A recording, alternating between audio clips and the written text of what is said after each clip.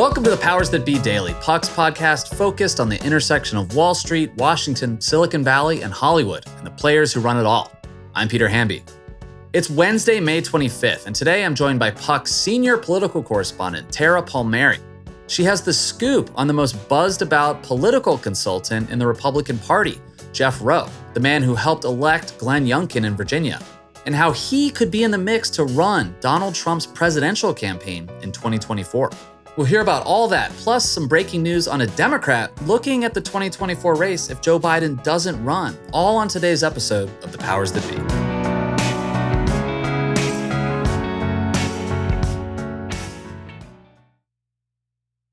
Are you tired of sleeping hotter than hell? I sure am. I sleep hot. There's something crucial about sleep that eludes us when we're too warm, too uncomfortable, and too caught in the web of our own thoughts to drift off.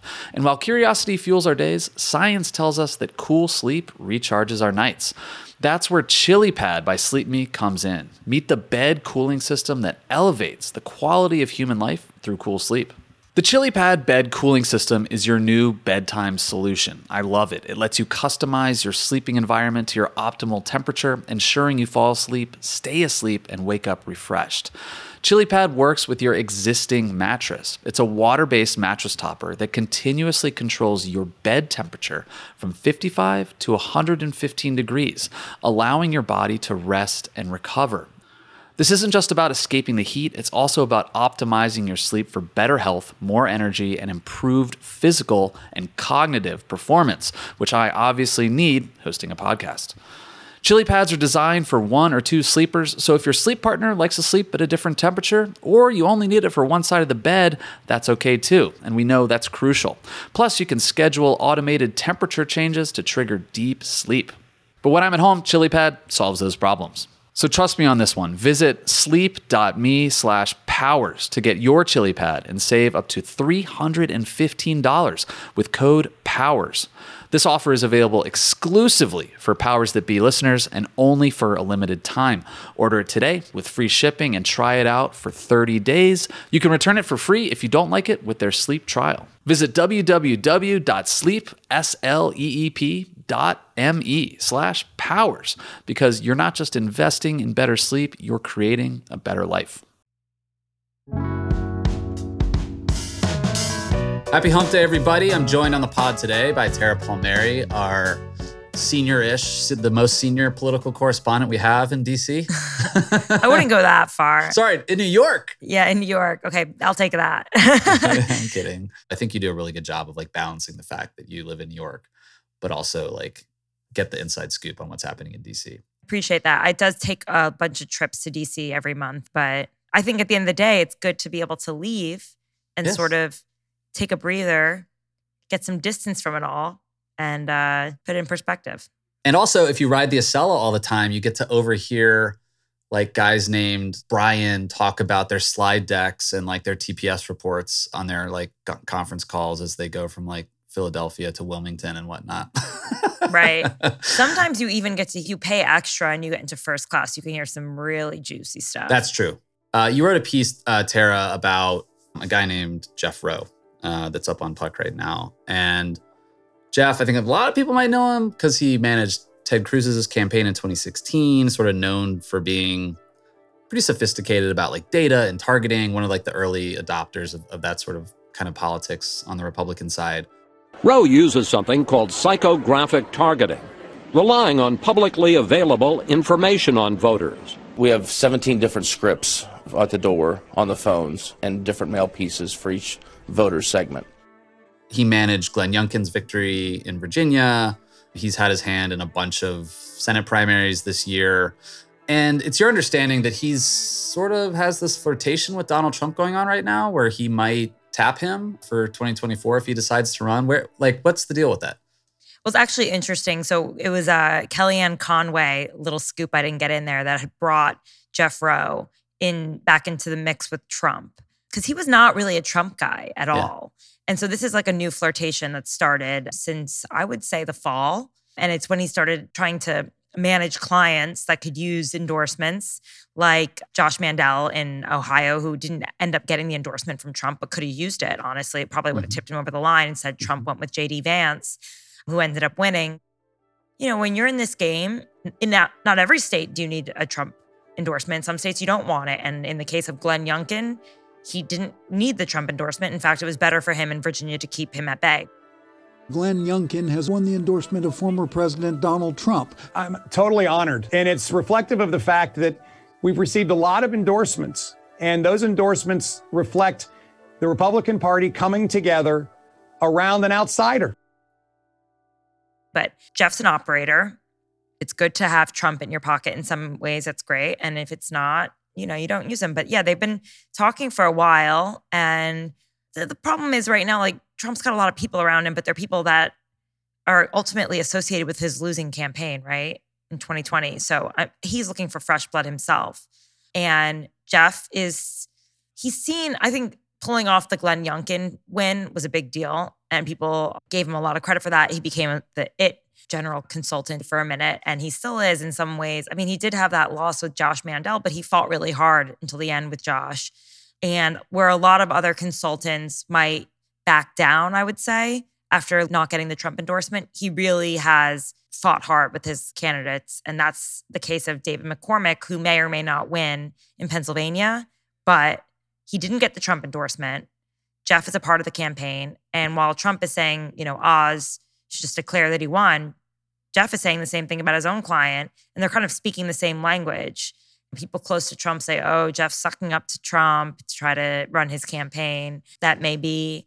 But if Trump runs for president, it is going to be the only presidential campaign to run, right? The only way Trump loses the Republican primary against someone is if someone runs just a near perfect turn the page campaign and it's a head to head with Trump. If there's a bunch of other people splitting up the vote, Trump is going to be the guy. When I was reading your piece, something jumped out at me though, which is that Jeff worked for David McCormick, he worked for Josh Mandel, he worked for Youngkin, who kind of kept Trump at arm's length. But normally that might piss Trump off, but you have this line in your piece that says, some in Trump's inner circle say that Roe causes too much trouble for Trump by fighting until the bitter end with clients who aren't bestowed with Trump's endorsement. But he may actually ultimately win Trump over with his bravado. If you're against him and you beat him, then he thinks of you as a winner, the source said of Trump's general selection criteria. So it sounds like he just, even though he's been on the opposite sides of a lot of primary fights as Donald Trump, and Jeff doesn't come out of MAGA world. He came out of Missouri politics. He's been around for a very long time. He's not this necessarily a CPAC culture warrior. But it sounds like Trump has developed some respect for him. Yeah, I think he has. He's kind of, I think, both flattering Trump for his power, but also testing it. And I think Trump, at the end of the day, as an alpha male, appreciates when other alpha men kind of test the limits of his power. He has so many people around him who are just sucking up to him all day long. But ultimately, taking on these candidates and running hard campaigns against people who are endorsed by him is actually kind of a bold move in this environment, because everyone is so terrified of alienating Trump, especially people who are so close to him and who basically sell their service saying, if you hire me, you can get a Trump endorsement. Some aren't that explicit. Some's more wink, nod. Some are that explicit. And so to kind of try to weave that is something that I think Jeff Roe has done that probably better than most. Now, the problem with Trump is in a few weeks, months from now, I could tell you they are mortal enemies. They hate each other. Yeah. They'll never. But it was kind of funny. And actually John Kelly noticed it first, was when Roe put out the tweet saying, he basically echoed Trump, but about Oz winning, and said McCormick had won. And he called it a DC mating call. And I was like, yeah, they're speaking each other's love language. It's kind of funny to think about it that way. But Trump, I think you have to earn his respect. You have to be seen as someone who can win. And I think any candidate is going to feel that way. The awkward part about it all is that Jeff Roe ran Ted Cruz's campaign, like you mentioned, and he's very close with Ted Cruz still. And as much as he's a Cruz loyalist, you almost get the sense that Cruz is a loyalist to him as well. And Ted Cruz lost a lot of people in his inner circle after January 6th that could have potentially run his campaign. People in Cruz world feel like even though he lost, that Jeff ran a good campaign. Oh, yeah. So there is a feeling like it's his to take if he wants to run Cruz's campaign again. And I don't know if Cruz has said it publicly, but most of these candidates, these 2024 GOP candidates, have said they won't run if Trump runs. And I was told that's the case with Cruz, whether he said it publicly or not. He's not going to run against Trump. Can I ask you one more thing? I missed this story when you wrote it for Politico, but DeSantis, like, I know he's kind of a maniac, but I didn't know he'd like burned through so many staffers. Like, oh my God, yeah. Tell me about that. So I guess like I sort of caught wind of it when I heard that these DeSantis staffers were meeting in Arlington to just like kind of bond over their shared trauma of working for him. I mean, he was just like a nightmare apparently. And like even the fact that that woman was fired who had cancer. And I think the thing that a lot of people feel is that he just doesn't really respect the staff, like everyone's kind of staff. And he's not very warm. He's very prickly. It's funny for a guy who plays as like a, man of the people. He does come off as elitist when you're face to face with him. He doesn't like to glad hand or have conversations or just do the kind of politicking that they say some of the best politicians like to do. He sort of like does the speech and runs out. He's also, his wife, Casey, is like his main political consultant. And he doesn't have a lot of people who have been with him since he was a congressman. Like, in fact, the turnover was really high in his office then. I mean, it's weird because DeSantis is at Mar-a-Lago a lot. And I kind of alluded to this. There's a moment when DeSantis isn't going to really be welcome there anymore for fundraising. Trump definitely sees him as a threat. They're frenemies. I'm surprised that hasn't happened yet. I've been told they're way past that, where like DeSantis could not throw a fundraiser at Mar-a-Lago, but he's still there a lot. I mean, a lot of his donors are there. Palm Beach is like just the spot. And Mar-a-Lago is the mecca of GOP fundraising activity. All right, well, for everyone listening, you've got an early taste of a lot of names that you're going to need to know over the next 2 years as we sit around and wait to see if Donald Trump decides to run for president. At this point, it seems impossible to believe he's not. Oh, actually, a little bit of news I had in my newsletter too is that Phil Murphy of New Jersey has been having dinners with donors. He's sort of shaking the trees a little bit to see if Biden doesn't run. You and I are both breaking news here about Phil Murphy. I have picked up the same thing. He's been reaching out to some people that I know and sort of talking politics. And you don't really do that after you've been reelected for your second term as governor. Like, you're talking to national folks without putting your name out there just in case Biden decides not to run. Exactly. We should do a whole nother podcast on Phil Murphy, though. I mean, like, I know people think like, oh, boring New Jersey white dude. I think he's kind of got a really interesting profile for Democrats. But we'll save that for another pod. Well, as a Jersey girl, I'd love to, to chat Jersey. Let's do it. All right, Tara, thank you so much. See you soon. Thank you.